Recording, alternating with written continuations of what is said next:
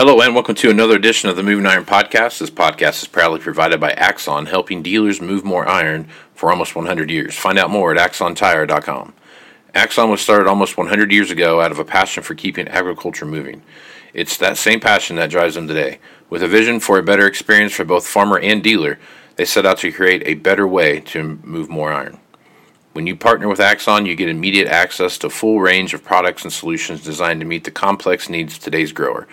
Axon carries all major brands and sizes of tires, wheels, and tracks. From custom colors and sizes to fully customized wheels, you can have the solution for virtually any problem today's farmer is trying to solve. To find more or become an Axon dealer, please visit axontire.com. Moving iron in the 21st century. Hard-working people working hard for you and me. Moving iron, time and time again. Through the years you'll find us here. Moving iron. Hello and welcome to Moving Iron Podcast Markets with Shawn Hackett. This edition of the Moving Iron Podcast is brought to you by Axon Tire, helping dealers move more iron for the past 100 years. For more information, go to axontire.com. Also, Arrow, if you're looking for a great place just to help your salespeople sell more stuff, go to heyarrow.com.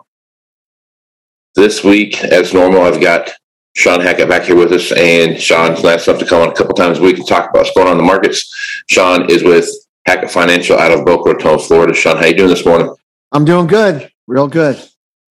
Well, the market, the report last week kind of, they found a bunch more stuff. They raised some stocks, those kind of things, and didn't really shock the market too bad because it bounced right back the next day. So I guess what are your thoughts here post quarterly stocks report here? I guess what's your thoughts about what you saw there and the effects it had on the market?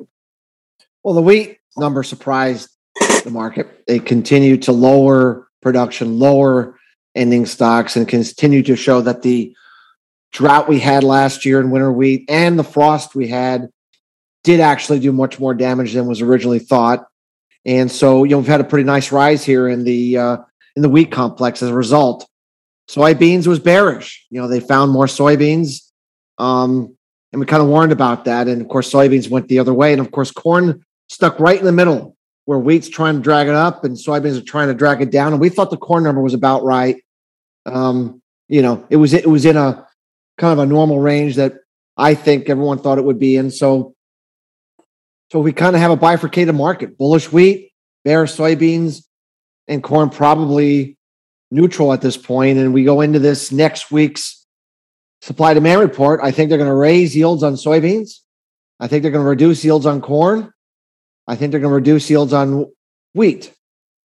So does that mean that the soybean market drags the corn market down? Does that mean that the wheat market, it's a really tough call what it exactly means, other than I don't really think we're going to be looking at any major trends here, Casey, as harvest continues to move along, until we get into the heart of the weather cycle in South America, meaning Argentina from December onward. That's where we think an historic drought's going to start to really worry the market, and that will start to bring a bid in for corn and soybeans and change the whole landscape from a chopping sideways kind of a market like we've been in for quite some time to a trending market back up. And so we just think it's going to be a lot of choppiness right now. But we do think soybeans can make new lows here into and through next week's report to place the harvest lows. We think corn's already made the harvest lows, and of course wheat's definitely made the harvest lows. So right on. All right. So next week on the 12th, we have the October report comes out. What are your thoughts there? Because by the 12th of October, we'll be full-fledged into harvest. Everybody will be going, and we'll start seeing some numbers trickle in, I guess. So what's your thoughts there on the October report coming up? I think they're not going to get to the ultimate right number, but they'll start moving in the right direction. So we think they're going to lower yields on corn. We think we need to come down to 172. We don't believe they'll come down to 172 on October, next week, but we think they'll start the process. If you think what they did last year, they dripped their way down to the right number come January. And soybeans, we think they're going to raise yields. We think the yields are, everywhere we look, they're just surprisingly good. And so, once again, they may not raise them all the way, but I think they're going to raise them, and we're going to be looking at sort of kind of a higher yield scenario. So, two markets going in opposite directions here, Casey. A bigger crop keeps getting bigger, and a smaller crop keeps getting smaller. And so, when you have those two markets fundamentally going in opposite directions, it makes for a flattish market. Meaning there's days the corn market will drag the soybeans with it. There's days the soybean market drags the corn with it, but it's going to be hard to really muster up kind of an overall trending market higher until we, first of all, place the bottom in soybeans, which we don't believe we've done yet. And secondly, we get into the weather worry in South America, which we're not there yet. So if you think about it, we made the harvest lows in wheat first. We made the harvest lows in corn second. And now we're about to make the harvest lows here in soybeans within the next week or two. Once that's happened and we get typically a V bottom, then I think that at least the downside risks start to alleviate. And then we start looking for upside surprises in the price as we move into the critical growing season in South America. So, right on. If you take a look at Russian wheat, it's still climbing. I mean, you look at wheat prices across the entire world. I don't think there's one market out there where there's not an explosion in price. So as you take a look at wheat moving into this year, how's that going to affect rice? See, it's 40 and slip there. So how do you think that's going to play out? Well, I mean, we really believe we're heading into a serious food shortage. Panic, whichever I want to call it. The last time I really recall having one was 07, 08, where you really had panic out there. People would be panic buying stuff. I remember back in early 2008 going to my supermarket and every single rice bag was already off the shelf because people were afraid we were going to run out of rice. People were buying pallets of rice from Costco back then, if I recall. So, markets when you really worry about things. And so, we really think that, hold on a second, Casey. Did I lose something here? No, you're good. I can hear you. Okay. That these are your two go-to places. So now what we have is we have a shortage of high quality wheat. Spring wheat, we know, one of the worst crops ever. We now have gotten downgrades in the winter wheat crop in the U.S. and the winter wheat crop in Russia. And a lot of that wheat is low quality. So those prices are high and getting higher, and the rice market needs to pick up the slack. The other thing that's going on is we're feeding a lot of wheat and a lot of rice to animals out in Asia, especially in China, to be able to handle this corn feed shortage. So wheat and rice, I really believe, are going to be the cornerstone of the ag space as we move into this really, really nasty winter and the developing food crisis that we're going to be entering into. And those are going to be the markets that the market cannot do without. Maybe we don't have to eat meat, maybe we don't have to eat pork, but we absolutely, positively need to feed the world with wheat and rice. I'd also throw in there dairy as well. If you look at milk powder, that is a huge market around the world to satisfying protein needs. So I'd focus on, I really think those are the markets that as things get more challenging, we have these high energy prices. Right now, $30 to $35 natural gas in Europe and Asia. Their economies are not handling that very well, Casey. The PMIs, the manufacturing indexes are collapsing. I mean, things are not going well. So I think you're going to be looking at people putting their horns in and saying, all right, I have this budget, I have these resources. My money is not taking me as far as they were. What do I absolutely have to spend my money on? Wheat and rice are a must. Cannot do without. So yeah. All right. So staying on wheat here for a minute. If you look at some of the weather predictions, and I've been watching my weather closely because this is the time of year that we typically get our first freeze, this middle of October timeframe that's coming up. We're calling for north of me, not that far, they're calling for like a wintry snow mix type thing on Wednesday of next week. And then, but the further north you go, the more active that storm system is supposed to be. So as you look at Montana, North and South Dakota that are just, really, really, really dry. And then you start looking into Kansas and Oklahoma where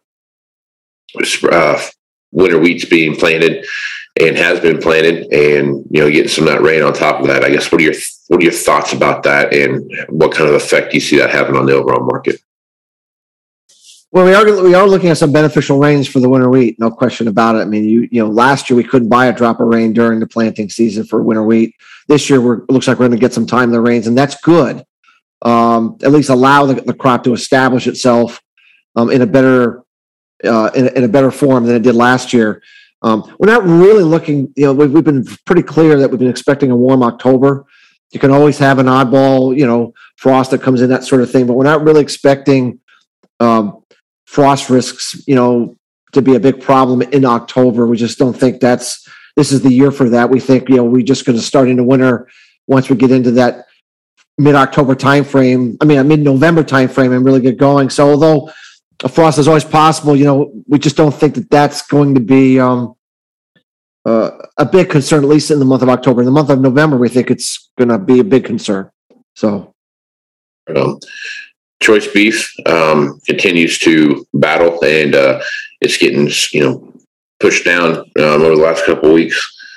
As you take a look at that market, how do you feel like that's going to play out here as we go into the end of the year? Which this is not its prime selling season, but it's been getting beat up pretty good here of late.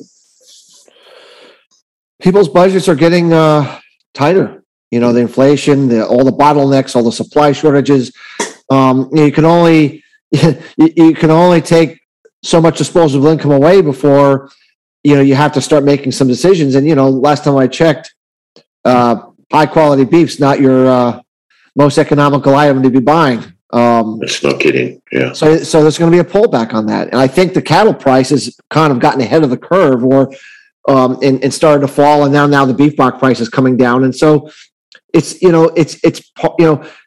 beef is economically sensitive, and if we're correct about this winter and escalating natural gas prices getting much higher than they already are, it's going to be tough for demand for beef. At the same time, when we look out ahead into the spring and the summer of next year, we think the supply of animals are going to get really, really, really short, and that whatever the demand base is coming into the spring, it's going to exceed our ability to satisfy it. So we're kind of in a yin-yang scenario where we're expecting this depression into the fall, which we're talking about, but we also are wildly bullish the cattle price and the beef price from spring onward, because we just don't think the animals are going to be there to support. Even if the demand base is at a lower level, there's still not going to be enough animals. So it's we think we're getting pretty close to making a fall low. If you look out at the April live cattle price, Casey, we think maybe the 130 area could be what